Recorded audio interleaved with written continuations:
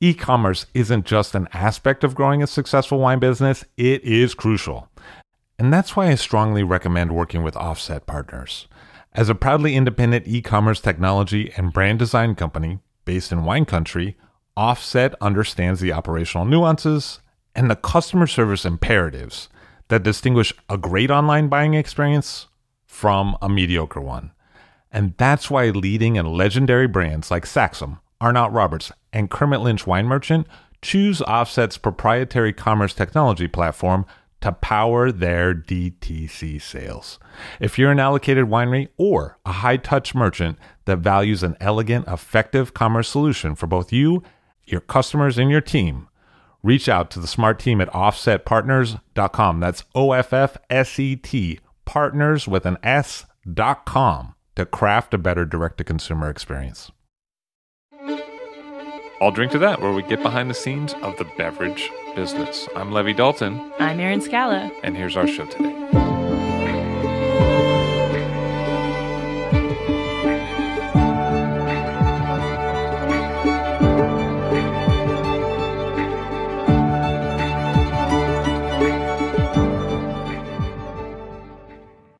Hey, it's Levi, and I just wanted to tell you a little bit about this interview that's coming up before we play it, which is that I left it exactly as it was when we recorded it in the room.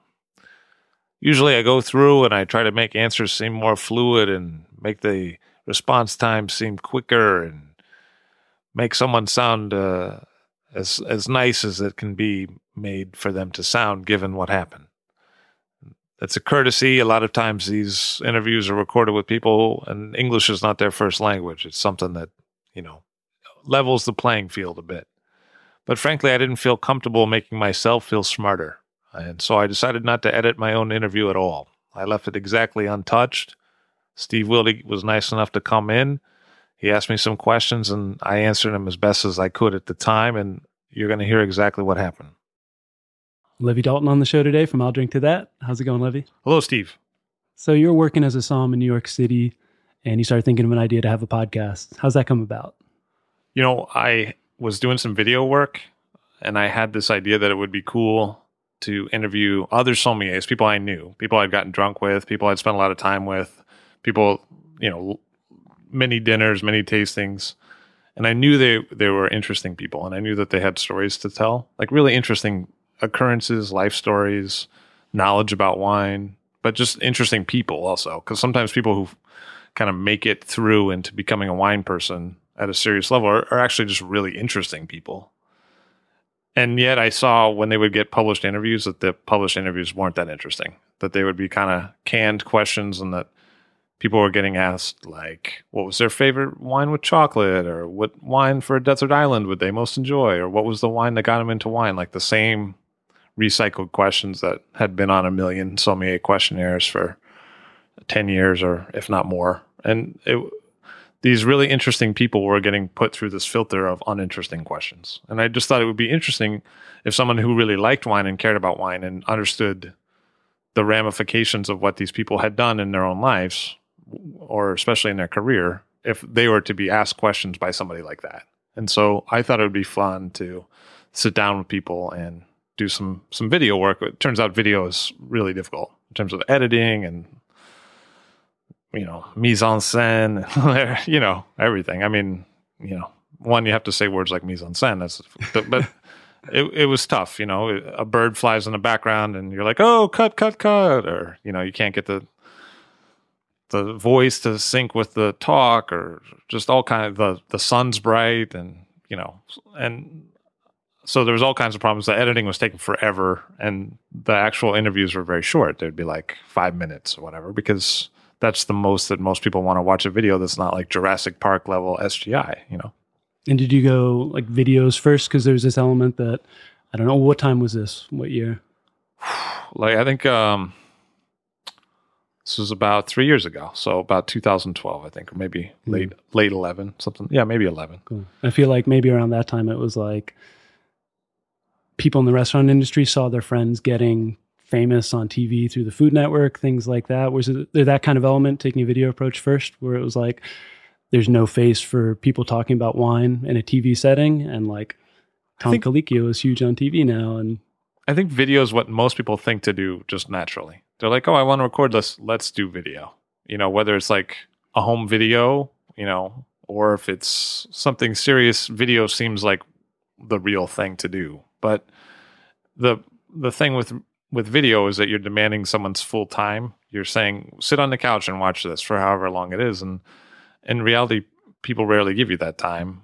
And it takes a ton of editing to get to that level where people would want to watch it for more than 5 minutes. So it wasn't a natural medium, and we weren't getting a lot of views, and it was a ton of work. And and then my friend Matt Ducker, who worked at Bon Appetit at the time, we were out for Chinese noodles one night, and he's like, well, I like what you're doing, but it's the format's wrong. You really should do a podcast. And I had no idea what he was talking about. Like, I didn't even know what a podcast was. And so that's how this got started. It was really Matt was like, look, I mean, this is the way. And then people would be regularly, when we did the show for the first year, or even still now, sometimes people are like, oh, you ever think about doing video? And you're like, no, because as soon as you have to compete for someone's entire attention, that's a losing proposition. So unless you're going to spend millions of dollars to have high production quality, and the amazing thing about a podcast is it doesn't cost much money. It's just time and effort. The basics of it are pretty inexpensive. So that made a lot of sense for what we were doing and the kind of content we have. It's not karate moves. It's not, people flying through the sky. It's not jetpacks. We're talking about real people with their hands in the soil, but it's for a specific audience, and that makes so much sense in terms of on-demand podcast, because people can, as they often do, prune a vineyard while they listen. They can drive into work while they listen in the car. They can, wash dishes while they listen. And that's what happens in reality. People exercise, people jog. A lot of times I think like, oh, I wonder if like my voice cadence is making like someone jog slower or faster right now. Like those kind of things. Because in reality, that's how people engage with the show. And so what's it like to get a podcast off the ground? Is it harder than you thought, easier? And who's making those things happen early on? A lot of that was Matt, but if I knew what I knew now back then, I could have saved myself a lot of work. There's just a lot of dumb little things that are part of it. Like the show is called I'll Drink to That. So one of the words that's not in there is wine, right? But it's mostly about wine. Rarely we do like a beer show or something, but it's mostly about wine. There's no wine in the title. And so because of that, for the first, year and a half or whatever, if you typed wine into iTunes search box, our show wasn't coming up. And it was only after I realized that I changed the name in iTunes to I'll Drink to That Talking Wine with Levi Dalton, just so people could find the show. Because we were missing a whole segment of people who were like, oh, I would love to listen to a wine podcast. I wonder what's there. And simply because wine wasn't in the title, we weren't getting it. So things like that you learn just through trial and error and doing it wrong. I mean, sometimes I think like I would love to just start a whole new show and do it right from the beginning and have everything. But, now there's a ton of people who listen actually. And so why would you put them through that trouble of having to find a new show and stuff like that? And how did those people start listening at the beginning? Was it like you just had restaurant friends that you were getting in front of? I know you come from like a nightclub promotion background. Was that part of it? Were you like, no, it was mostly guerrilla marketing on Twitter, like Twitter, a little bit of Facebook, but Facebook wasn't a big part of it at the beginning at all. So it was mostly Twitter and word of mouth. And I think I just knew enough people that I could call them up and get them on the show. Whereas I think that would have been more difficult for somebody coming out of the blue. I think one, somebody wouldn't know who to call. And then two, the person might say no. But, when you've been in the sommelier world for, a long time, 15 years or whatever it was, you know people and they're more comfortable coming in and talking to you. And you also have some common ground that you can talk about. So that was how it got started. And does it start to take off right away? Is it like really slow moving at the beginning? Like who's listening at the very beginning? No, I think it was slow burn. I mean, I think it's like one of those long tail fireworks, like there's a fuse and it's like one of those Bugs Bunny cartoons where someone's lit the match on the fuse and you're just watching it go and someone's trying to stamp it out or whatever. And, there's plenty of times on there that we could have quit. And then when you look on the graph, it just things are cumulative, and one day the numbers just got really big. So, I mean, what I think of is really big for what we do. Again, I never thought it was for everybody. But now the numbers are more surprising than when you first start, though. You're so happy that like anyone listened. You're like, oh, got 10 listens. Awesome. You know what I mean? Like you're just so excited. But yeah, I think that the fact it's enough people have to hear about it, and enough people have to make it a habit of their life to listen. And then it happens, but it takes a while to get that out there. And people are like, oh, maybe I should do something. And I'm like, cool. Don't think about making any money or really having anyone realize you're doing anything for like a couple of years. Like, I'm so glad that we have that head start in a way, because now podcasts are more popular than they were. And I'm just so glad that we figured some stuff out by this point, even if sometimes it seems like it was so frustrating to figure it all out. Do you remember the first time somebody came up to you that you didn't know and was like, hey, I listened to your show. Yeah. And it got, people would be like, oh, I recognize your voice. Are you Levi Dalton? It would go like that. Not like I would have the name tag on. I would just be talking at a wine table, like, hey, can I try that Eschizo or something? And somebody would be like, excuse me, are you? Like that kind of. So that was a trip. It turns out that I'm in the world that is the demographic for the listenership. So a lot of it is people who go to tastings all the time and are professional buyers and are collectors that are into it. People are into it. So I see those people. I haven't yet like gone to the bread store in my neighborhood and had the lady be like, I listen to your show. It's because I'm in the world of the people who listen, which is people who are quite into wine. Cool. And so even though it doesn't take off right away, like you're still plowing through interviews at the beginning. Like I think you cover 100 in that first year. As the shows start to take its shape as you see it now, like around then, is it like 50, 100 shows in? Like what changes through that first set of interviews, like say under year one?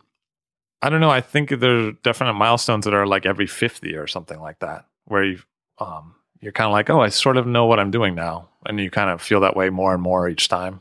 Each kind of block of a few you've done. It's really like that thing where, Malcolm Gladwell said, like, it takes 10,000 hours to become a good rock star or whatever. You have to put in the time to figure out what you're doing. And I don't know that I'm necessarily great at it now, but I did evolve a lot in one way or another. And if it's good, it's good. I mean, it's what it is. And so what are some of those evolutions? What do you do differently now? Well, we interview more winemakers now. Originally, when we started, it was mostly sommeliers, which was fine, but it was a certain kind of interview. And I found that I was having a lot of questions in my own mind that were the kind of questions and discussions that you really have with winemakers. And it's a different situation with winemakers because they're so much closer to it all and they see it so much before we do. And also, they're often a lot more serious about. There's a reason that the wines taste that way. They made certain choices. And sometimes they're able to look at those choices from a distance and be like, this is why we use it. And sometimes they're so close to it that they can't. And you have to kind of prod it out of them as to like, oh, so why do you do the, certain kind of maceration, or why do you use the carbon dioxide? Because for them, that's just like what they do. So they don't even think about it. So it's a different kind of interview. But a lot of my mind was like, in moving in that direction, like those are the answers that I was looking for, those kind of questions. So I think by the time you get to 100, you start to see more winemakers and also winemakers from foreign countries. That was not originally part of the show, was, to have people in from Italy and ask them questions and stuff. And that's developed more and more, where now there have been shows in translation and stuff. That was never part of the show originally. So I'd say if you look at the show, what's really happened is that the ambition of the show has cranked up a lot over the period of time that it's been on. Like, oh, well, this is possible. We could get, X person on the show. Whereas I think when I first started, I was like, oh, well, we're going to interview people I get along really well with, people I've known for years, friends, that kind of thing. It grew beyond the scale of that in terms of who's on the show. I don't think that the stuff around the interview, like, the type of mics or the non-existent intro music or that kind of thing hasn't changed. But the ambition of what the kind of person that we have on the show, I think there's been some change, yeah. Cool. And those are positives that I think you've kind of evolved into and things you've been able to like expound upon more, things that are better for the show. But what are some of the things that were parts of it you thought would be integral that you've kind of jettisoned, that you're over? I mean, not so much. I'm really happy with a lot of what we've done. I think that you have to realize that a sommelier interview is a certain kind of interview because a lot of times they're not a personal brand. Whereas I feel winemakers are by definition a personal brand, and importers often are too. And so for them to take a stance on an issue is part of what they do. For them to say, oh, we don't use new oak is part of what they do. Or for the importer to say, we do traditional wines from Spain, or whatever it is, whatever the thing is, that's part of their branding. I think sommeliers are often really afraid to get in that kind of brand. They're afraid to be put into a box.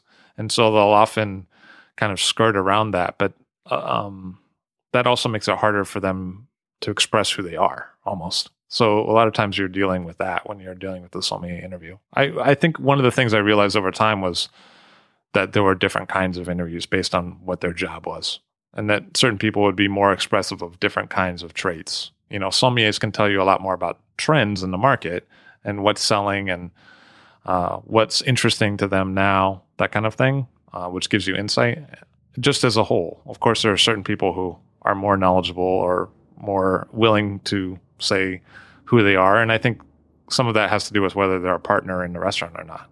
You know, I think sommeliers coming up are afraid that they're going to offend by expressing too much who they are, which is, it's something that happens. Whether it's good or bad, I don't know, but it happens. And how much does environment affect the show, or how much has it? So I remember, I think you used to say, like, bring a bottle of wine, we'll drink it while we're recording. Is that still something that you do? Is that still something that's a part of it? Or is that something you're... It just, when someone brought a bottle of wine early on, it felt like that was a good vibe that resulted from that. And so for a while, I was like, hey, bring a bottle of wine. But then I felt like I was asking for something from the guests. And I had one or two guests respond in a way of like, oh, you know, and so I stopped doing that. And also, a lot of people are like, hey, get drunk and do a show. I'm not there to embarrass the person. I'm not there to make them say things that they don't feel comfortable saying. That's not the point of the show. We're just trying to get who a person is on tape. And I found that trying to be secret about that desire is not the right way to do it. You don't coerce people into being who they are. You be upfront with them and explain who you are, and then they explain who they are. That's what I found. So also, it's just boring hearing people swirl and spit wine on radio. I don't know, maybe in video that's more interesting, but actually hearing somebody like blow air over liquid in their mouth on radio is super boring. Yeah, it's just like an extra separation from the listener too, where it's like, hey, we're drinking this wine somewhere that you're not. Yeah, I mean, I don't know. I mean, I guess it could be interesting if you did it right, but that wasn't the interesting part to me. So we did it, and that was fine for a while. And there are parts of it that you're like, oh, I can see why that person would choose to bring that wine. That's part of their personality, and I don't regret that we did it, but at the same time, it wasn't a part of what I wanted to really do. Also, I'd say something that happened over time is that I became more comfortable figuring out a significant amount of questions that I had for somebody. In other words, I think I became more involved with them in the sense that I would really be more empathetic and really think about them, and then thus more questions would occur in my own mind. Whereas I think when I first started the show, it wasn't always a given that I was going to have an hour's worth of questions. And it didn't have to be an hour, but sometimes I found it was difficult. And I found like, oh, well, let's bring out the prop of the wine and let's talk about the wine for a little bit, could help me get over that. And we could do an hour of content, which again, isn't necessary, but you know, it's not a bad goal, I guess, to set a time to give you some reference point of, you know, what you'd like to achieve. But after a while, I found that I didn't need that crutch. I could just talk to someone for an hour. So. And how much is Matt involved in those first 50 episodes as far as that evolution, as far as the content, you know, kind of stylistic points of the show? Is that something you guys work together on as a team, or is it Levi and then Matt's kind of helping out? Oh, no, Matt was huge. I mean, I can't thank him enough. I mean, it's been a while since we talked. He's super busy now, and it just got to the point where the show was something that he could do to the detriment of his own successful career. Like a lot was really happening for him, and a lot is really happening for him. But he was huge in terms of being a coach and being in terms of all kinds of stuff. But, I have to be honest with you. I don't know how many people listen to the first 50 episodes anymore. Like that to me almost feels like a different life. I think a lot of people start with more current episodes and maybe they listen to the first one. They go back and listen to the first one, or a couple that maybe they know that person. But usually people work their way current to back, or at least that's what the numbers say. So I don't know, I don't even know how many people really can even relate to that era. Maybe a few people who've been with the show forever, but no, Matt was huge. Matt made so much happen in terms of my own realization of a process. I have no journalistic background. I didn't go to school for it. I never did any broadcast. I wasn't in the AV club. I didn't do, college radio, none of that. So, I mean, to me, it was a gut thing to figure out. And you know what? It turns out that when people have experience with those subjects, and it's not just a gut thing, that they can give you really credible advice. And he did that many, many times. And he really allowed a lot of what happened to happen. And then what happens to the show when Matt leaves? So Matt has a busy career. He's got other things to get to. What happens to Aldring to that at that point? Matt was kind of like, this is really your show and you should do it on your own. I think he kind of saw that there was a natural evolution where maybe it would be better if I were just alone in the room with the person. We were getting some pretty good interviews when that happened. There were some times that Matt couldn't come because of his own scheduling, and we did some interviews with people, and it would just be me and the person, and sometimes that was a warmer interview. So I think... And where was that? That's like in a soundstage? Is it? No, just in my house. Just, I think that was a big change too. Like having people over the home really set a different tone for the show. And I wouldn't change that. Sometimes we go on the road and record somewhere else, but there's no substitute for one, looking someone in the eye while you ask them a question and being right there in the same space. I don't understand telephone interviews because you're totally in a different space than them. I mean, it's fine if you have a couple quick questions about a subject, but if you actually want to get into their life and you're in a different physical space than them, I don't know how you can really set up that relationship of trust. Because part of it is you're saying, yeah, I'm going to ask you this question. I'm also going to listen to your answer. And that's something you can really only do in person. And then when you have someone to your house, you're also saying, that part where I'm going to ask you a question, well, before that, I'm going to show you who I am. You're going to see all my stuff. You're going to come in, I'm going to, the books, the small space, the cramped, whatever. This is me. I'm giving it, I'm all my cards are facing you. So this is what I've got. And I think that sets up a relationship where you can start to ask someone about their family or what really happened to them. Otherwise, who are you to do that, And when does that start happening? So, I mean, Fourier was in my house, and that was early. But that was more of a scheduling thing. Originally, I felt much more comfortable doing it in a neutral location. A lot of the first episodes were recorded at a restaurant that I used to work at, for instance. But then, you think that there's a quiet room in a restaurant, and really there's no such thing as a quiet room in a restaurant. In fact, somewhere there's always going to be someone hammering a chicken or pounding veal or, moving some cart through the hall or something like that. So there's always background noise in a restaurant. That's part of why people like restaurants, because there's things happening. But in reality, it's not a good platform for recording, even though you'd think like, oh, we want to be in the center of things, that kind of thing. And then we did it in Times Square for a while, and that was great, but it had a little bit of a job interview feel to it. I think, guests had to come in and go through security, and then they had some guy asking them questions in a boardroom, and it was kind of like, you got more formal responses. And it turns out that when you change the venue, you get a warmer interview. It is at least what I believe to be true, So I imagine there's a lot of really technical stuff that goes into just producing anything, but especially radio, especially when there's a lot of audio involved. After Matt leaves, who's taking care of that? Who's on the production end?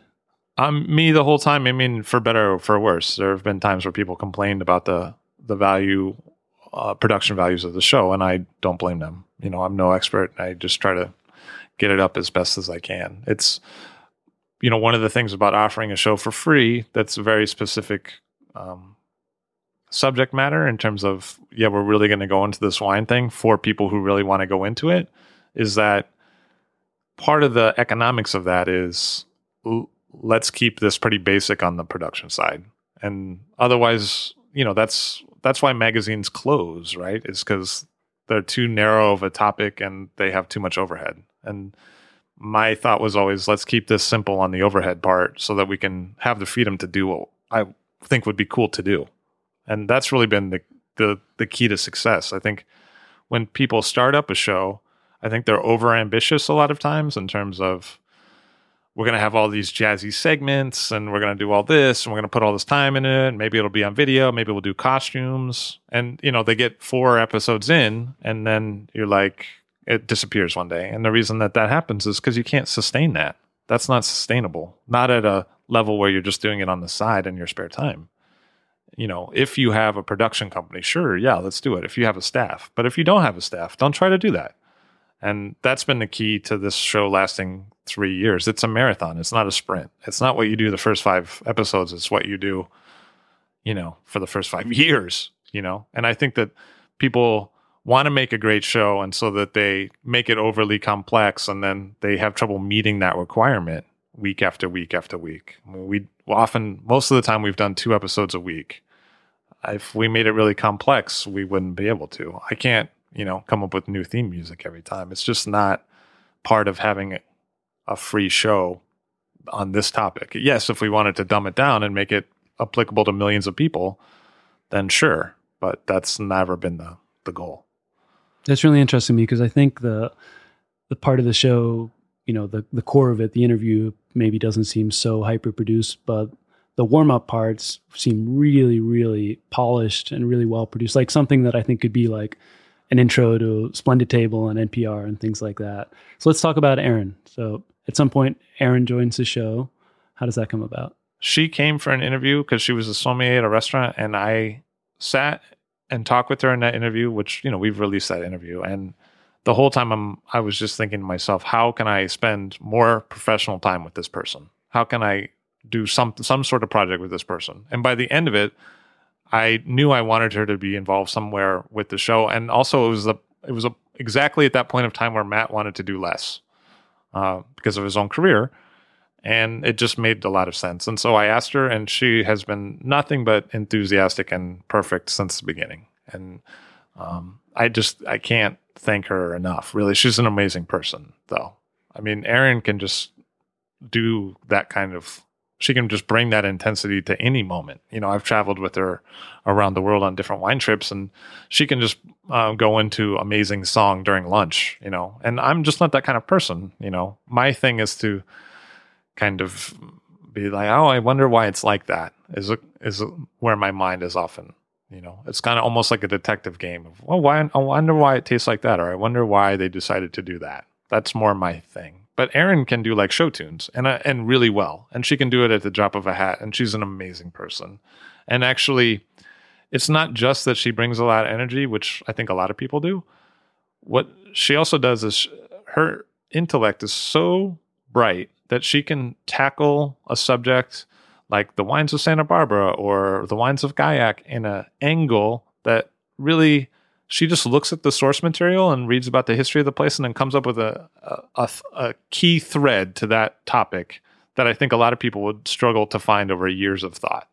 She's actually just an extraordinarily bright person, and I can't thank her enough for everything she's done for the show. And I guess if I have one regret about the show, it's that I think people don't respect those warm-ups enough, actually. I think they're really good, and I'm always sad, and people are like, Levi, great show, love the interview, and then there's no mention of the fact that, this person did really amazing work in the beginning, and maybe that's because it's 3 minutes or 5 minutes, or maybe just because it's a little bit of a different tone, because I think that she is more vivacious, and it is more produced, because Erin had a lot of sound editing background, and she knew how to do that stuff from the beginning, and I never had to show her anything. In fact, I couldn't have, and she knew how to do all that. And so she did it, and that she loves doing it, and she does a great job at it. And she's done piece after piece after piece that I've thought, boy, that's really amazing. Just for me, I think. Yeah, the amount of information that's in those is so dense, and she approaches it in such a way that's really universally approachable, I think. Like she just has a handle on explaining something either geologically, astronomically, viticulturally, in a way that's just that really rare, like once in a lifetime. Like, I can talk about this at a really deep level, and my grandmother can understand it, and a master somm can get something from it. I think that's really special. Is there an idea to that that's really educational about the show? Is there something that you give her to put together on those pieces that ties into what you're doing on the interview sense? I give her almost nothing, and it's only recently that we even got it together enough to say, like, oh, this is what the interview topic is going to be like on Tuesday. So I'd say how fast is she turning those around? It seems like I don't know those are weeks how much of work. she spends, but I don't know. But in terms of what she used to just do whatever she wanted, and then now she at least knows what the topic is going to be on Tuesday coming up a week or 2 weeks from now. And so that's why now there's some sync between what she tends to talk about and what the interview tends to be, whereas before there didn't used to be that. So that was something that we achieved, and I think it made it easier for her, because after you run through everything you're interested in for a couple of years, then if someone says, well, what about this topic? It focuses you in on that topic. So you don't have to think of a fresh new idea every time, because that's actually the hard part, is like, what would be an interesting idea? That's the hard part. Whereas if you're like Gaiac, you can go do the research on Gaiac and then come up with an interesting thing on that. So, that whole couple hours that you spent, like, what should I do? You don't have to do anymore. So I think that saved her some time, but I can't stress enough that she's like actually a special person. Like, it's not just that it's educational as well. It's also vivacious, and she can do Snoop Dogg jokes, and she can do show tunes, and she can, do a cappella, and she's an incredible person. Like, and that was obvious to me from the beginning. And I'm just so happy that we've been able to be a platform for that. Because, previously, this is a person who worked the floor and had a blog, but wasn't reaching many people. And I think, the audience for the show is not small, and she reaches those people. And I'm very happy about that. Awesome. So who in general is listening to the show? I mean, I don't know, because I don't spy on the numbers or whatever. But from anecdotal evidence, it's people who are really into wine, usually who are either professional level buyers, or people who want to be professional level buyers, or people who just buy a lot on their own. I think there's a lot of private collectors who are super into wine, almost at a sommelier level now, if not more, actually. Sometimes I know certain private collectors that are much smarter than a lot of sommeliers, in terms of the interest and the level of travel that they've done to the regions and how much they know about certain producers. It's the people who want to know more. It was never meant to be the show for people who are thinking about trying a bottle of wine. There's so much competition for that show. We're not trying to convince people that wine is good. If you haven't figured that out, this is not the show for you. It was for people who really wanted to take it to another spot.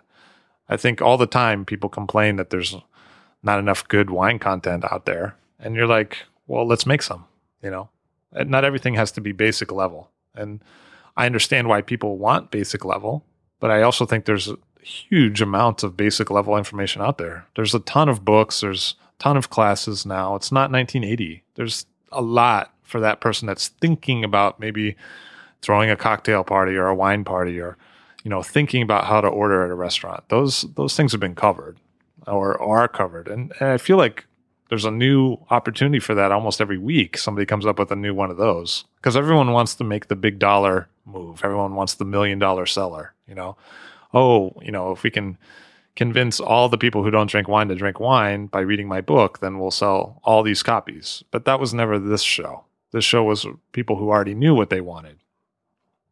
And it's by definition fewer people. But the thing about that is they're people who they're buying wine. They're not just occasionally buying a bottle, maybe every month or something like that. They're actively buying wine. So for me, it's a more interesting market segment, let alone a more interesting person to talk to in terms of what kind of conversation we can have about wine.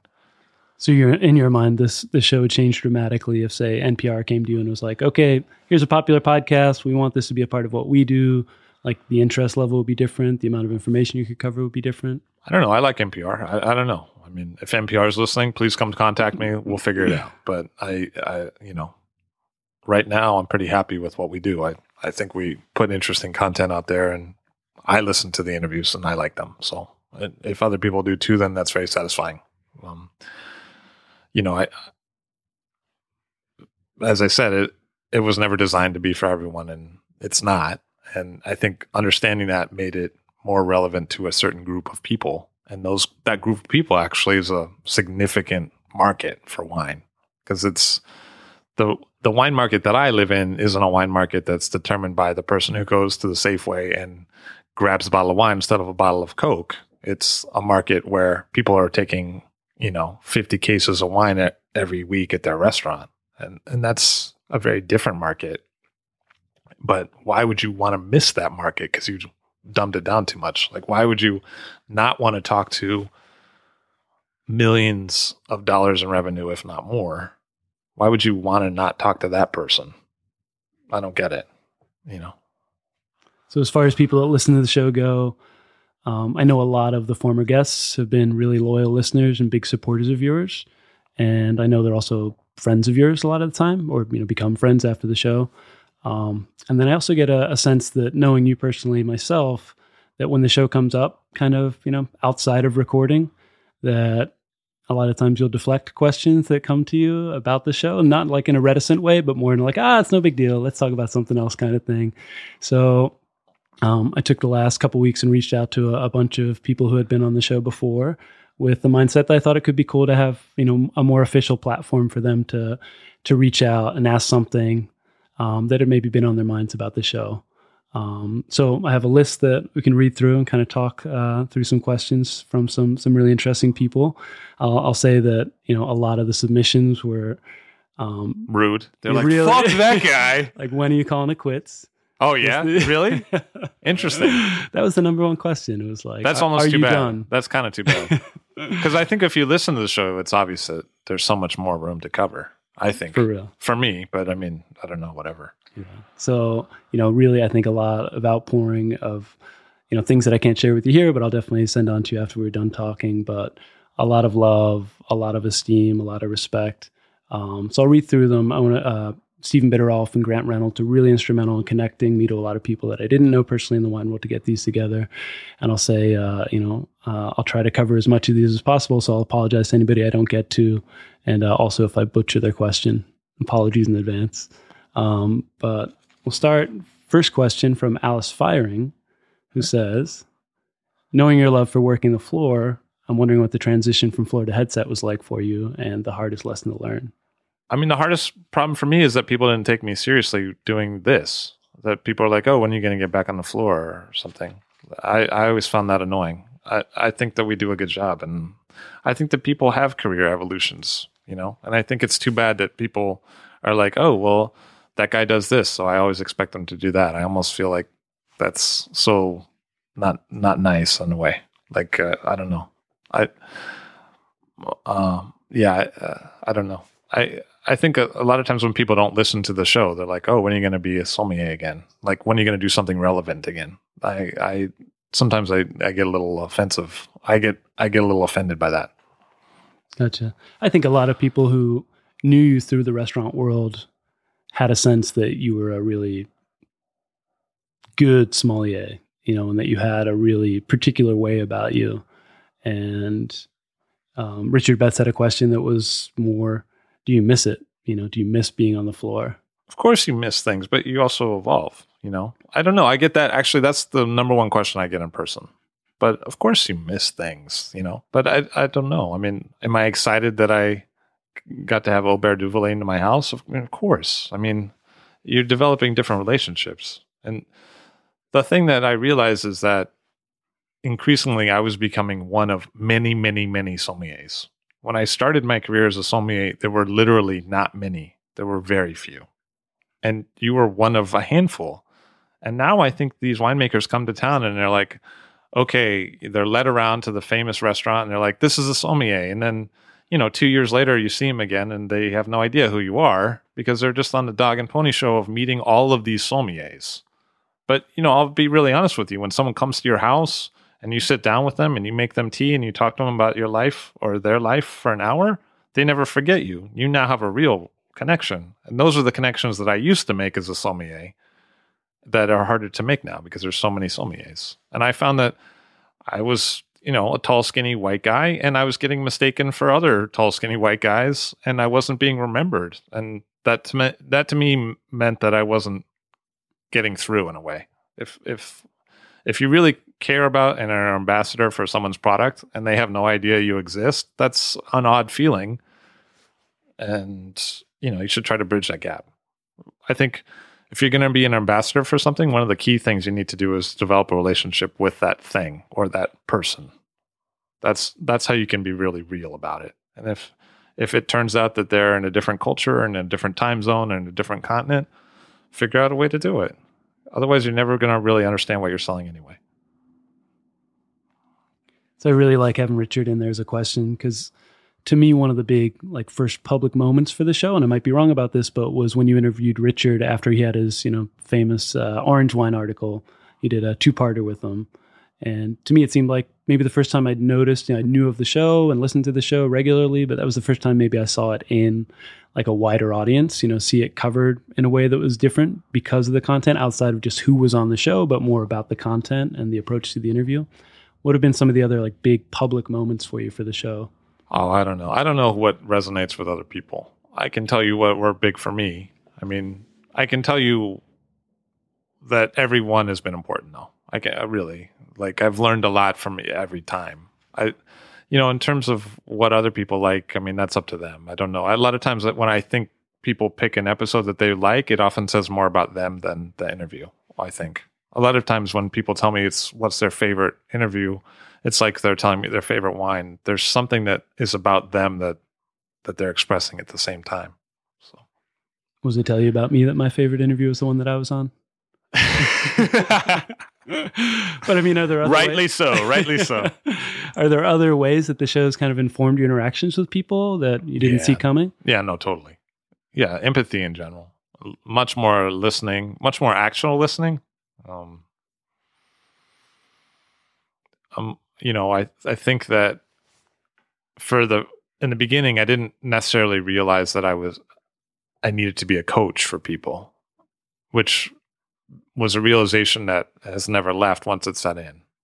Originally it was like, I thought that people were going to come in and I could ask them questions and they could just do it off the top of their head and it would be really interesting. And there are people who can do that, but there's not so many people who can do that. That's a limited subset of people. And really what I learned is that my job was to get this amazing person that I believed in to express why they are amazing publicly. That was the goal. And so there's all kinds of little things that play into that, but you realize that what you really are is a coach to get this thing out there into the world that you can see, that maybe other people can see, but isn't necessarily just totally transparent, And some of it had to do with just being real with people. And it's challenging to be real, It's not the easiest thing. It's not something you're trained to do in real life, actually, to be real, or at least not in my life. So, yeah, I mean, I learned to be more present with people. And that's carried through, the show changed my life in many ways. And that's carried through a lot of the rest of me, I think. I have a question from Bobby Stuckey here. So Bobby says, Levi, I've told you this before, but I love your interview process. And when I think of how you've become really good at it as you have, I wonder, who do you look to for interview inspiration? Others in the wine industry or in film, music, or in different mediums entirely? It's clear that you pay attention to others in the format. And who is that? There were interviews that I thought were really interesting. And then there have been people who have said, you remind me of this person, and I found that interesting. But I don't know that it's so clear cut as that. Because what I found a lot of times is that I would say, listen to Mark Maron, who I think is an amazing interviewer. And then that would kind of affect my style and make me like a cheesy pastiche of Mark Maron. And I would almost tank an interview, because eventually you have to find your own voice, and I think it's kind of like a basketball coach, you have to understand the strength of your team and what kind of offense and defense they can play. And if you need to trade players or something to get to the offense or defense that you want to play, then you can do that. But you have to understand what people can do. Is this a good 3-pointer? Is this guy good inside? Can this guy hustle to get back on D? Whatever it is, there are attributes that people have, and then there are sorts of strategies that people have. But you can't mix the two almost. You can't make a guy who's really good on D be great on offense just because that's what you have as a plan. And what I found was that, I don't know what I found, but I found that when I tried to be somebody else, it wasn't always great. But there are certainly people that were inspirations. I think Studs Terkel was an inspiration. The fact that he would go out and interview the everyman and just try to get their point of view on what was happening in the world. And he valued that as like something that we should listen to people. This is democracy. Let's do that. Let's act like it. That was inspirational. I think that Roy Firestone was big. Actually, he was an old sports broadcaster on like ESPN, and he used to do interviews with sports guys. And I think I talked about this once in the Abe interview that I did. So I apologize if I'm repeating myself, but I kept thinking about him a lot, and I couldn't figure out why. And then I went back and watched one of his interviews, and I realized, that his style was kind of something that had affected me as what I thought an interview should be. He regularly gets people to cry in his interviews, though, and there's not a lot of crying in the wine business. But you haven't cracked that one yet? I mean, one time, yeah, but it's I think the worst thing you can do is try to make someone cry. I think that's a bad formula because you're purposely trying to be manipulative. And again, I think the most important thing is to be real with somebody. So you mentioned the concern about being somebody that you're not in an interview and how that comes across. Is there also the concern about being too much of yourself and like not fitting into the radio format? Like knowing you outside of the interview process, like say in a wine tasting, like you're a big personality a lot of times. Like you'll be daring about making a joke in a crowd, and that's not an easy thing to do. Like, have you changed your approach to humor through the first podcast to now? You can see where the humor makes it easier for someone else to talk and where it doesn't. And I think I try to read that and use it accordingly. Because I think it's so easy for my personality to overstep and shut someone else down. And that's the opposite of what I want in one of these. So if we meet in person and I overstep and shut you down, maybe I'm not so sorry because I think I'm being really hilarious. But on this, the point is to get the person on the tape. And if that's not happening, then it's an ego trip on my part, and that's not what we came for. And it's not what I expect our listeners to come for either. It's, personalities are like liquid. If you drop it on a surface, it expands, but if it goes over the edge, then it starts to fall, and starts to drip on things and stuff like that. So you have to be careful that the personality that you have is not getting in the way of someone else expressing themselves. And there have been interviews that were funnier interviews because that's how I could get the person to be more of who they were by making them relax. I think Hardy was a lot like that. We have a similar sense of humor, or at least we laugh at each other's jokes so much. And so putting that as part of the interview really helps him be who he is. But there are plenty of times where that's not the case, and then you got to remember where to put it. The other thing that is really true and became more true over time is that when you're dealing with people who English is a second language for them, if you're telling a lot of jokes, you're losing them. And that's the one thing you don't want to do is lose the person that you're talking to. So it's a factor of trying to get the interview that we have with the people that we're asking to be on the show that sometimes are not always funny. So I think restaurants will consciously try to avoid questions that are evocative of bad restaurants, like it'll be like, or even just statements, like you'll tell a server to stop announcing their name to a table, like, my name's Carl and I'll be your server today, So those are things that are evocative of bad restaurants. When I think of your interview style, I also think that you try to avoid some of those really bad interview questions, things that remind you of bad wine interviews? Like, you never seem to directly ask, like, how'd you get the wine bug? And you get there a little bit more organically. Are there other kind of interview pitfalls that you're conscientiously trying to avoid?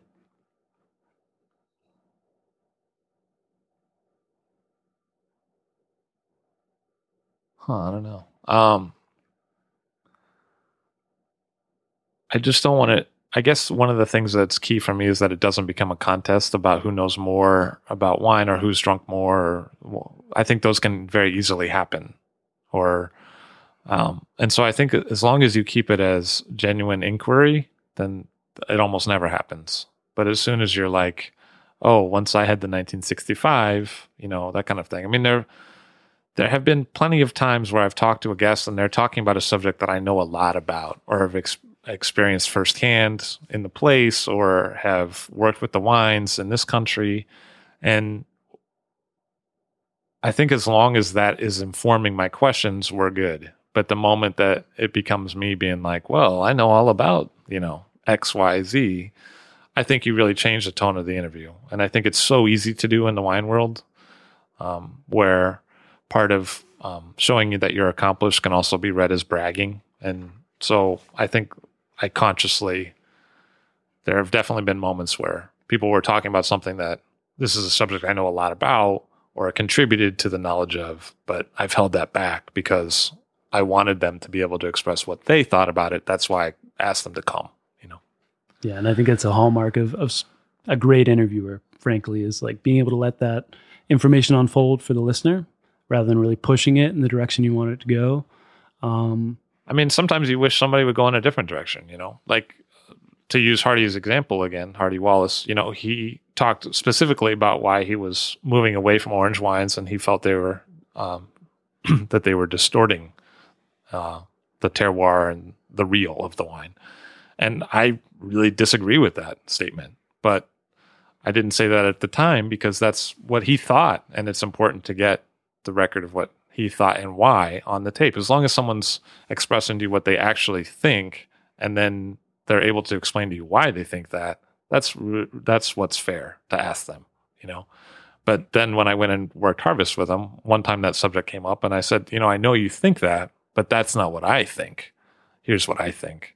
And I don't think it distorts terroir. I think there's no reason why we should expect that red wines that are macerated with the skins can express terroir, but we don't think that the white grapes that are macerated with the skins can. It's a fundamental, logical non sequitur. People say it all the time. It doesn't make it true that they say it, but I'll let them say it if that's what they think. So Chiara de Ulis Pepe has a question that's along those lines, and maybe you can think of another example, but she says, you let the producers talk freely without interruptions about what they consider most important for their philosophies and wine theories, and you listen. And at the same time, we all know that you have a serious amount of wine knowledge and strong opinions. So what's going through your head when you don't agree with what a producer is saying? And she adds on a little note that she's sure it happens all the time, knowing you. I mean, I think my job as an interviewer is to keep them honest. If they're using too many generalizations, I want to say, well, what do you mean by that? If they're saying it's great or it's the best or it's, we're very traditional or it's very unique, tell me what that means, I don't make wine, so however people want to make it, I'm not competing with that. But I will say that I think of the people who come on the show as I pick them in the same. I will say that I pick people for the show in the same way that a sommelier would pick wines for a wine list. So if I really like the wine, I'll have the person on the show. And usually I find that then I really like what the person has to say too. I think there's reasons why wines taste a certain way. And a lot of times people have had to make very strong choices to get it to taste the way it has over generations sometimes. So if I'm into the taste of the wine, almost always I'm into the interview. I think everyone has the experience where your relationship to what you think about wine changes over the time that you are in the wine business. I'm open to changing my opinion about things, but I want to know why. But I think that as long as you're interviewing people who you like the wines, I think I'm totally open to what they have to say, because I believe in them in the first place. Otherwise, they wouldn't be here. It worked out. That's why I have no problem selling the wines through Crush, because I believe in the wines. Otherwise, it wouldn't even be on the show. For me, it's a recommendation from the beginning. And given how much you know about wine, how often are you legitimately surprised by something a guest says? And can you think of any times that you've had a real revelation? Yeah. I mean, Tegan Pascalak always gives me a hard time because I'll say, what is it that I say? Because I'll say, is that true? Is that true? Yeah. Is that true? And I didn't know that. And that's me saying, that's me verbally recognizing that I didn't know that. That's what I'm saying. That was a surprise to me. If I say, is that true? I mean, oh, really? That was a surprising thing then. I don't know. So I think if you say, oh, okay, then you did know the answer. Right. I mean, and I'm not averse to asking questions where I know the answer, because I think that you have to do that to lead someone through their story. If I'm aware that this person's father did such and such, kept the vines in, that's why they're old today. I think that's an important part of what to say on the show. Otherwise, the person listening may not. You can't expect that the person listening is going to know, and they need to be brought through to why things taste like they are. And so as far as that kind of storytelling goes, Shelley Lindgren has a great question. She says, your style really helps demystify and bring a wine label to life through a story. Can you tell us about the storytelling of wine? What is it that you're doing differently than other interviewers to connect people to wine so well? Well, I don't know. I mean, you're just trying to get people to talk about what they're enthusiastic about or what they've made real choices about. And I think that when you can hear someone's voice tone and they're excited or they're being real with you, that's all you need to know.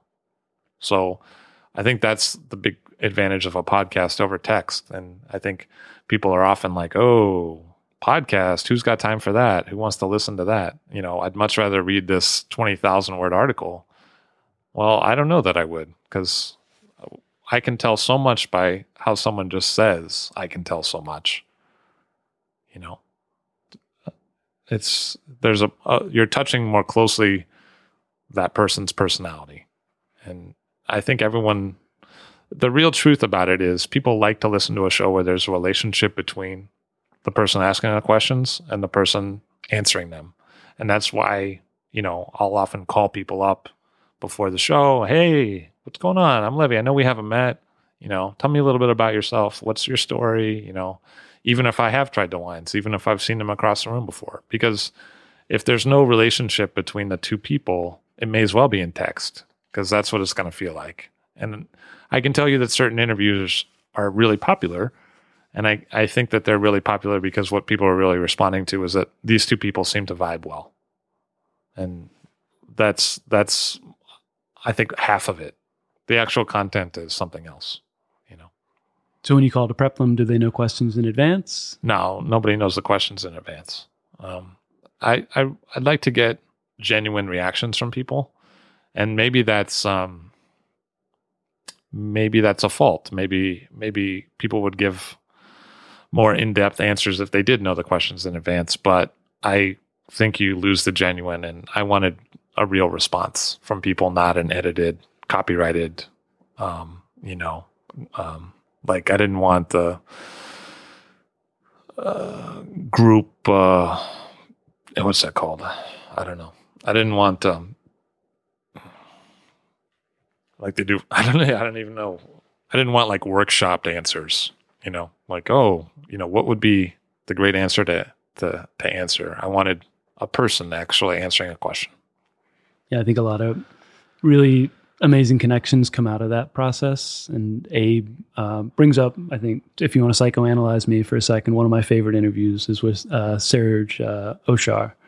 And so Abe has a question: what is the particular relation between wine and talk? So he thinks of Serge Auchard, but also a dozen or so people that have revealed a deep and articulate way of speaking, easily, deeply about wine. For you, why is wine such a good thing to talk about? And why does wine inspire so much talk?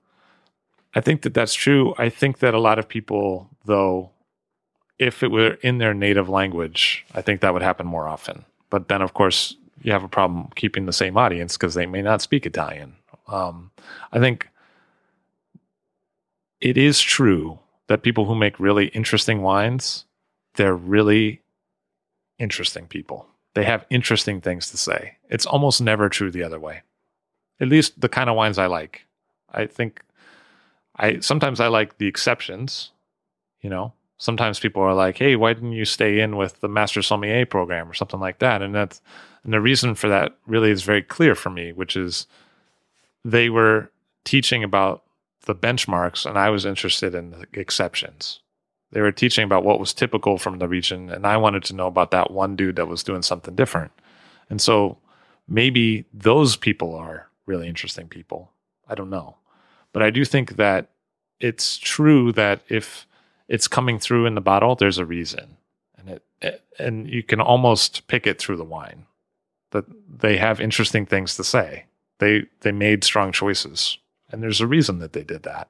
There's a reason Clemens Bush doesn't use pesticides. It's because one day the government came to him and said, yeah, so we're going to ration water for you because the drinking water in the water table is not safe because of the runoff of pesticides from the vineyard. So, here's your allotment of drinking water. And he thought, well, this is crazy. Why are we doing it this way?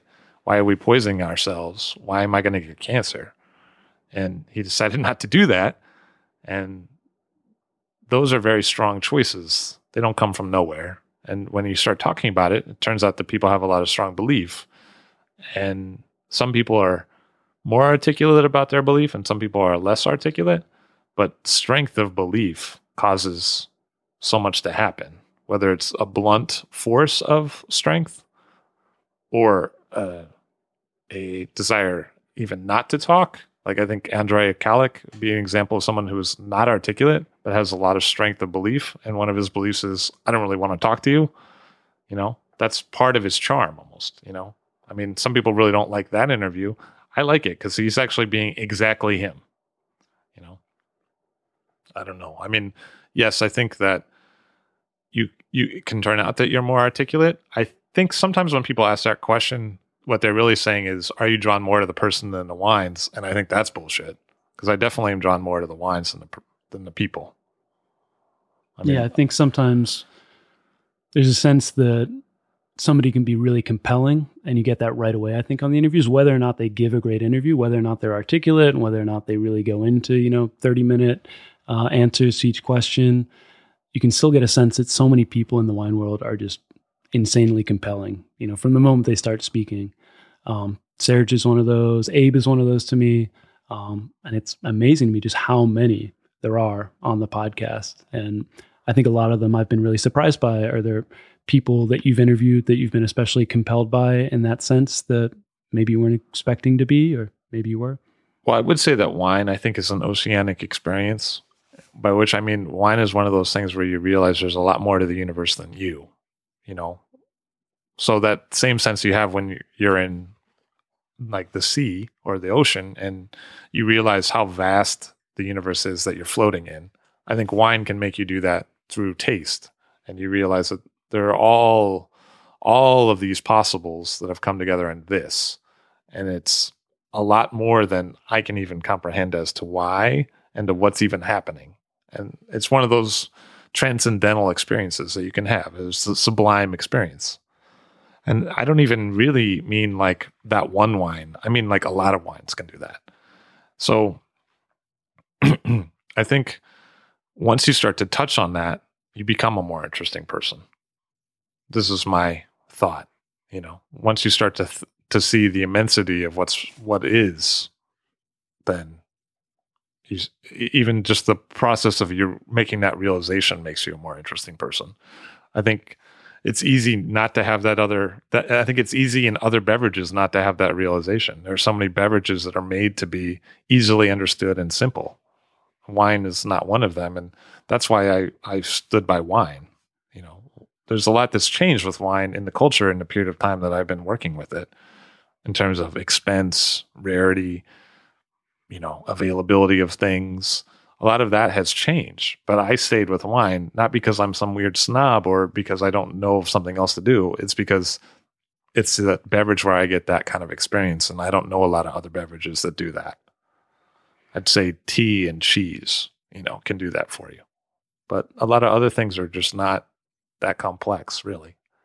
Yeah, I think that's the amazing part of it is how compelling those people are that have been so compelled by wine that they get into wine after being like just having that naturally compelling thing, being like the leaders in their field and like people that you hear and you know, like immediately they could do whatever they wanted and like be the best, you know, nuclear physicists, marathon runners, musicians, things like that, people that are drawn back into the wine fold. Yeah, I mean, I think if you look at Rouleau, here's a guy that not only could be a great actor, actually is a great actor and has been in many films, could have done that. I think a lot of times what you find is wine is a choice. Even at people who have inherited it from their family, they chose to do that. You know, Katerina Prum went back, Rouleau went back. If you choose, there's a reason, and it usually ends up being better wine. What do you expect from the guest beyond just showing up? What do you hope they bring to the interview? I really want them to have already started the process of thinking what was important to them. So, you know, and the disaster is when someone comes in and doesn't want to explain much, like, hey, how was the 2003 vintage? And they're like, it was good. And they just leave it at that. Or they just want to be a salesperson. Like, yep, everything we've done is great. Really happy with everything. We're amazing, you know. So, you know, you just don't want that to happen. That's all. Because that's not what we're about here. You know what I mean? So on the flip side of that, you know, what you expect from guests, I imagine there are times when I imagine you're pretty hard on yourself and wish you had been a better showrunner. Jeff Kellogg has a question on that note, and he asks, have you ever lost the tape of an interview? Yeah, well, we lost the Jancis one. The first one with Jancis, which was an incredible interview. And yeah, it failed to record. So we got 5 minutes of tape, and then the rest of it's gonzo. The ones where, you know, she talks about her son, the ones where she talks about the old days with her husband at the restaurant that they used to do, the one where she talks about Rodenstock and fraud and how that relates to what's going on in China. It was an incredible interview. She's super sharp. We'll never get that interview again because I think that she didn't expect the questions to come the way that they did.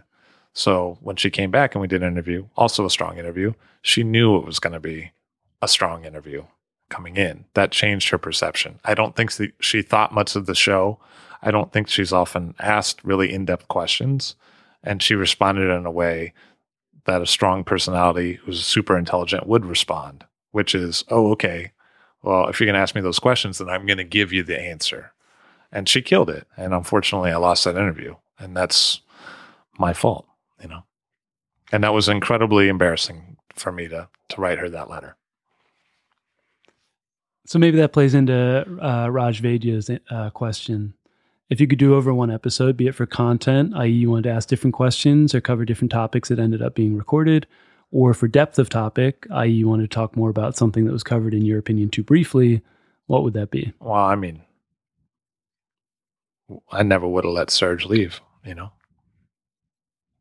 You don't expect someone who's in your living room to be dead a month later or 2 months later. You know, he was a couple of feet away from me. And that was the part that hit the hardest for me when I heard about his death, because I was sitting a few feet from where I had just been talking to him. He had just been in my house, you know, and that was hard. That was still hard. I don't understand why he's not around anymore, right? You know, I think in terms of that, I think I give people so much space that I don't know how much I can say, oh, I'd love to have that over again, because I feel like most of the time that's how they answered it. And I don't know if that's on me. You know what I mean? But I do think that there are times where I've missed interviews that are now impossible to get. I mean, and Claude Leflevre, I asked her 3 times to be on the show. We're never going to get that interview. It's really too bad because this is somebody who was a pioneer for biodynamics, who had so much to say about it, who was an inspiration for so many other people in the region. That would have been an amazing legacy to have recorded, but it's not going to happen. So Pascaline Lepeltier asks, used to curate wine lists. Now, as I see it, you're curating a radio show. Do you see it this way? And now that you have more recognition, you most likely have more authority to choose your guests. What's that evolution been like? I mean, I think we were lucky from the beginning in that virtually everyone that we asked to be on the show has been on the show eventually. There was a couple people that it took a while, but there have been very few times where I've ever asked and they've said no. I mean, like less than 6. And we've done 250 some odd, almost getting close to 300 interviews. So I think in terms of the show getting more popular and people coming, I don't know that that's true. I mean, I think we always were lucky with that. I think that even from the beginning, I mean, Eric Asimov was here. I think it was episode, it was one of the first 10, and in terms of big names or whatever. I think the show always was given that level of respect. I don't know. I mean, a lot of times the only thing that's really keeping certain interviews from happening is just time and place, If I were somewhere else and certain people aren't traveling anymore or don't spend a lot of time in New York, and it's hard to get those interviews. But there's been very few people who have said no. I think in general, if you approach people with a genuine interest in their life, I think most people respond well to that. Do you ever get anybody say just, it's not my gig? Like, in the Psalm world, especially, I can think of a lot of people, and looking at the videos even to like go way back, not everybody's good on camera or wants to be on camera, and I think something different happens maybe once the tape starts rolling. Do you ever get somebody who says, I can't do it? Yeah, I mean, I don't think he would mind that I say it because it's something we've talked about a lot subsequently, and we've always been strong friends before and after. But, Francesco Grosso, that happened, and he wasn't comfortable with doing the recording, and we didn't do the rest of the recording. And it's just a symptom of, it's just a facet of who he is and how he sees himself. There's no other reason we couldn't do the recording. It's just how he likes to position himself in the world, which is, a great way to be a helpful servant type person. It's a great hospitality attitude. He doesn't want to put himself in the front. He's an amazing person. He's one of my favorite people in the whole wine business. He doesn't want to do the show. It's fine, So maybe going back to the coach point and, your process there as an interviewer, Thomas Pasterjak asks, has it been easier to interview sommeliers rather than winemakers because of your background, or perhaps the opposite? No, I'd say it's the opposite. I don't know if it's my background or not, but I think it's harder to get a sommelier to really stand for something. I think a lot of times they don't want to. And I don't know that a lot of them have even thought that through. It's just what ends up happening. So that's too bad for me. I didn't necessarily see it happening that way, but that does tend to happen. So, but the truth is that there's a ton of interest in sommeliers as a subject, and I think a lot of people want to know how they got that job, and that's something that most people are totally open to talking about. So sometimes I think maybe the sommelier interviews hit that topic up, like how'd you end up there, that kind of thing, because that's actually genuinely interesting to a lot of the younger people who are coming up. So Zev Rovan asks, is there a white whale guest that you'd like to get? Or did Aubert sort of ruin it for everybody? No, I mean, Aubert was the most open to doing the interview. We sat down the first time that I ever seriously talked with him, and the first question he asked is, what can I do for you? So, I mean, Aubert was not in any way difficult. He was the nicest. I mean, he came in and recorded with a broken hand. So a lot of people would have just been like, nope, I have a broken hand. I'm not, I'm staying at home and putting this on ice. So no, I mean, Aubert couldn't. I mean, one of the reasons Aubert is such an incredible leader is because of that. Because he doesn't put up all the barriers that you'd think he would. I think probably the people who work for him really understand that he cares about them because he cares about he cares about Levi, the interviewer, and that's apparent right away. So Aubert that was not what I think people build it up to be in terms of hard to get. And you don't see me bragging about it being hard to get. I'm not out there being like, oh, I can't believe, hard to get. Robert Chatterton is hard to get. That would be difficult. I would love to see that interview. He talked to a lot of people over the phone all those years. It's the same thing talking to a microphone. But so far, he hasn't come by. So I would like to get that. I think Michael Broadbent would be very interesting. I don't see a lot of interviews with him. So that may be a personal choice of his. And I think Hugh Johnson is an incredible conversationalist. And I think there's a level where I'm just not based in London and I just don't see him that often. But there are a lot of, when you asked me before, do I see an end point for the show? I could say another 100 names that I think, well, it would be lovely to get that guy on or girl. Tons of girls too. And it's just a matter of, having the time to do it and having them in the place. So those are some seriously big names, and you've had some serious clout in terms of names on the show, but you also seem like there's a real drive about you and the show to really give a platform to the underdog. And you mentioned in the Abe interview, even, a lot of what you do is about the underdog and pulling for the underdog. So I think often given a platform to, relatively unknown beverage professionals. What's the foundation for that? Well, you can see when someone's going to do interesting things. And why not interview them earlier and get their message out there if that's going to happen? Why not make that easier for them? There are definitely moments when you're like, this is going to happen, When, I knew Patrick Cappiello years ago, and he was, to his great credit, he worked as the helper for people who had big public profiles for all those years, and it's only recently that he's developed a public persona at the highest level, really. But I always knew that this was going to be somebody great, whether he was recognized publicly or not. You just knew this was a special dude. When you have that sense, you're almost less of a person if you don't help them through their process, And I also get the impression that how nice somebody is plays into your choice on picking an interview. Is that true? And where's that come from, if so? Who wants to spend time with dickheads, Who wants to, really get into the life of someone that's a jerk, Why do that, The closer you are to jerks, the more you become a jerk. So if it's a choice between someone who's nice and someone who's equally capable who's not nice, to me, that's not even a choice. Plus, the real truth is that people aren't nice. They just don't last in the business.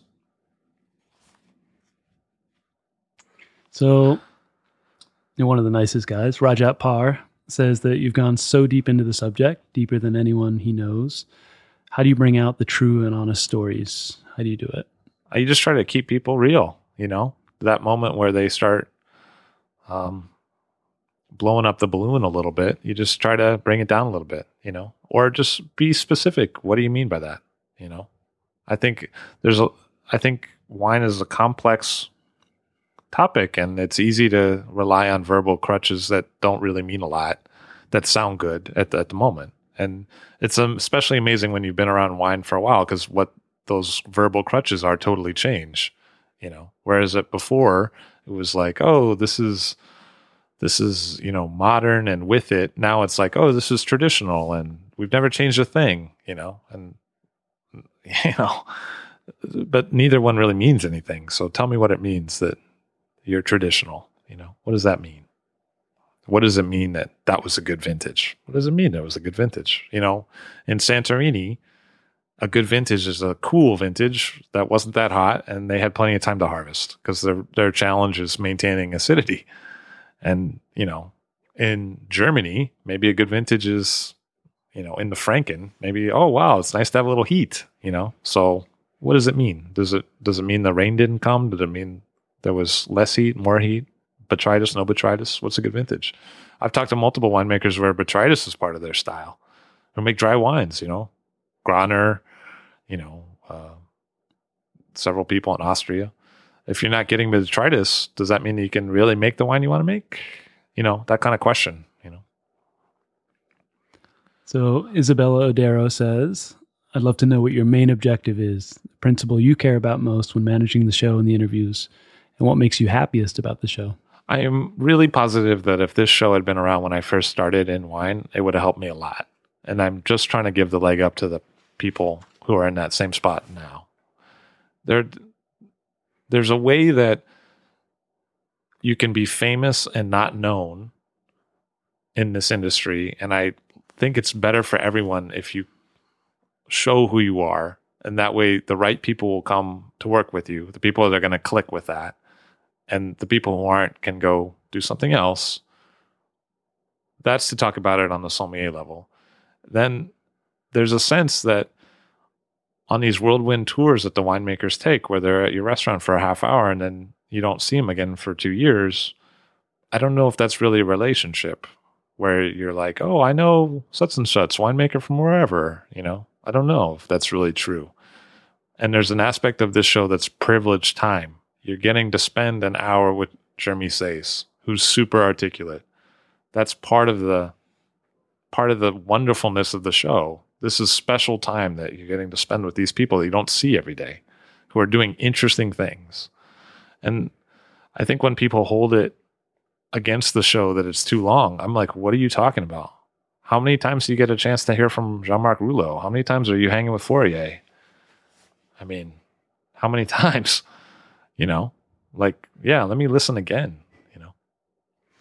I especially love that question coming from a winemaker because I think it's kind of the inverse of the what's your house style question that might be, translated to a winemaker from an interviewer. On the flip side of that, Ariano Capinti asks, knowing that you taste so much wine, know so much about wine, if you were making wine, what does that wine look like? So that was interesting because on the day of the Napa earthquake, right? So Napa earthquake happens in the morning. I was staying at Tegan Pascalacqua's house, and we were going to go out and do a pick. And so that really threw things into chaos on a lot of different fronts. But we go out and do the pick anyway, because when the grapes are ready to be harvested, they're ready to be harvested, right? So we drive out to Loomis, and on the way, he says to me, if you were making wine in California, what kind of wine would you make? And I said, I got to be honest with you. I think if I were making wine in California, what I would try to do would be to make a world-class rosé wine, like a Chateau Simone or a Valentini, that kind of a Lopez rosé, because that's what I'd want to drink in California. That's what I think would go so well with so much of the food of California, so much grilled food and barbecue outdoor, grilled food outdoors. And I don't see that there. I see rosés that are bleeded rosés to make red wines bigger, or I see lighter rosés, but I don't see serious rosé, like a world-class, serious, savory rosé. And so we picked the Grenache fruit, and then he made it into a rosé. And so that's the closest I've ever come to answering that question, is that. I think that if I were making a wine, maybe I'm not so original. Maybe I would want one of those really special terroirs, just like everybody else,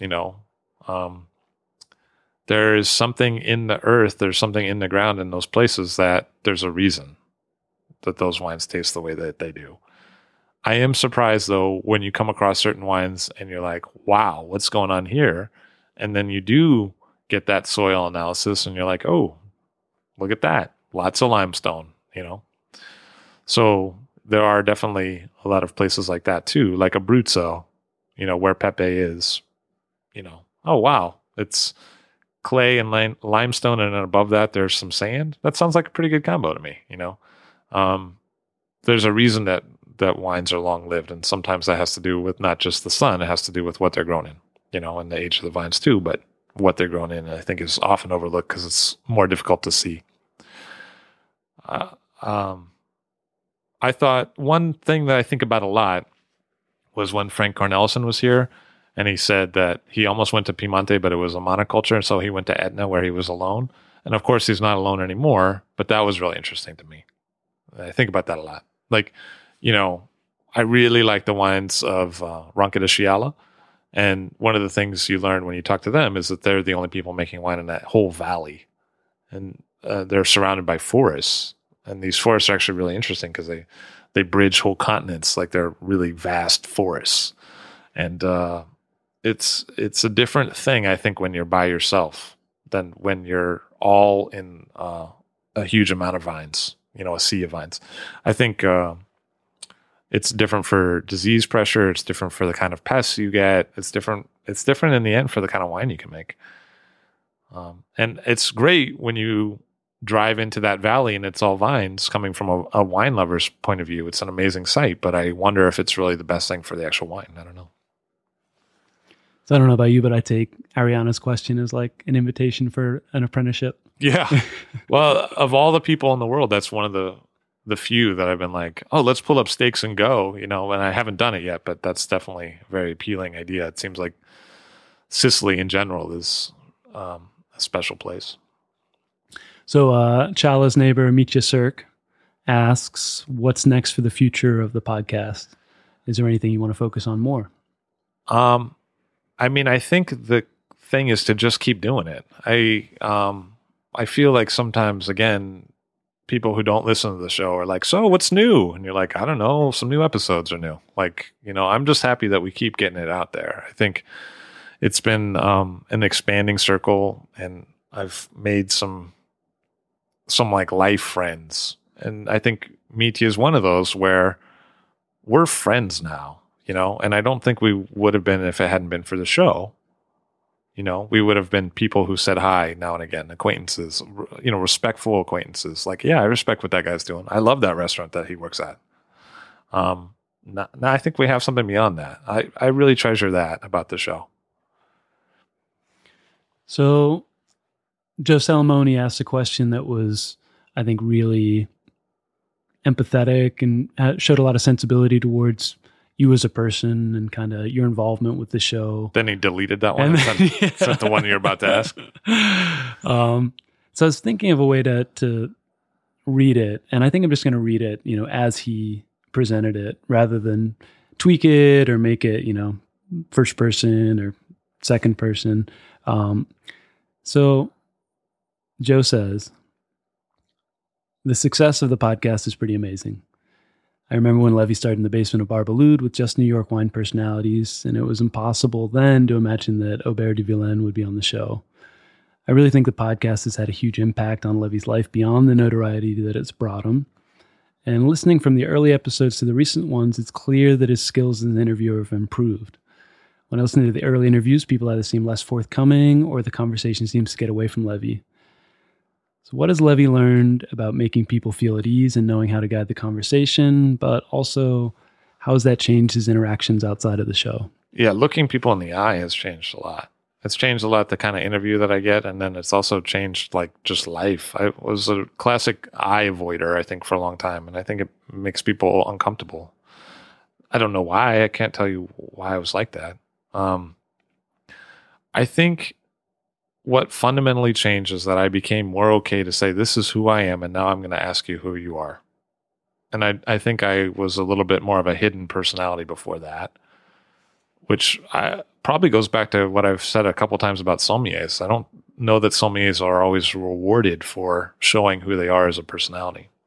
I think it's almost like something you have to work up to as a sommelier. Because I think there's a lot of financial pressure to be reaffirming of someone's choice, as opposed to saying, without being that classic stereotypical dick sommelier, but, hey, this is what I really believe in. I don't know that people are always asking for that from the sommelier. A lot of times what they really want from the sommelier is for them to say, great choice. So I don't know, maybe being a sommelier doesn't encourage you to necessarily show who you are much. Maybe the people who do that as sommeliers really can't help it. And so you mentioned you're a better listener as a result of the show. And I mentioned empathy. So how does that empathy spread into the rest of your life outside of just being on tape? I don't know. I'm much more relaxed though. And I think I'm much more willing to think about like, why does someone think that? But I don't know. It feels like when you want something good from other people, like when you want a good result for them, it feels like that somehow radiates back. That's what it feels like to me. So I think if you go out in the intention of like, yeah, I want this to be good for you, I feel like just the effort of wanting that, whether it's always successful or not, puts you in a different framework of just mental state. And I think that I don't know, it's worked out. Like I'm pretty okay with it. I like this feeling. So you told me once that you kind of keep the heavier hitting questions to the last 10% of the interview. I don't know if you said it outright, but I imagine it's so that it's okay if they slam down their headphones and storm out the door. You still have something, you still have 90%. So I have a question from Michael Madrigal. We all know that upon arriving at the apartment to record, we're told to remove our shoes. I'm interested in whose sock game you're most impressed with. And also on the flip side, who came wearing mismatched socks and had holes in their socks? I don't remember any holes in the socks. I've seen a lot of impressive sock game. I think anytime you're dealing with Europeans, you're definitely going to see some colorful choices. Germans also as well. The British rock the colorful socks. I guess I don't recall mismatched socks. I think the one that I was most impressed with is that, not to make too big of a deal about it, but Aubert de Villaine had a broken hand and he still took off his shoes. And I was like, how respectful is this guy? Because I think I probably would have been like, no, that's okay. You have a broken hand. You don't have to undo the laces. And he did it anyway. I don't know. There's something to be, there's something real about that. Levi Dalton. He's watching people's sock game. He's also got 300 episodes of an immensely successful show under his belt, fast becoming a larger public wine figure, yet he's still happiest when he's hanging out in his living room talking to his friends about wine. Thanks, Levi. Thank you, Steve Willie. All Drink to That is hosted and produced by myself, Levi Dalton. Aaron Scala has contributed original pieces. Editorial assistance has been provided by Bill Kimsey. The show music was performed and composed by Rob Moose and Thomas Bartlett. Show artwork by Alicia Tenoyan. T-shirts, sweatshirts, coffee mugs, and so much more, including show stickers, notebooks, and even gift wrap are available for sale if you check the show website, alldrinktothatpod.com. That's ILL, drinktothatpod.com, which is the same place you'd go to sign up for our email list or to make one of the crucially important donations that help keep this show operating.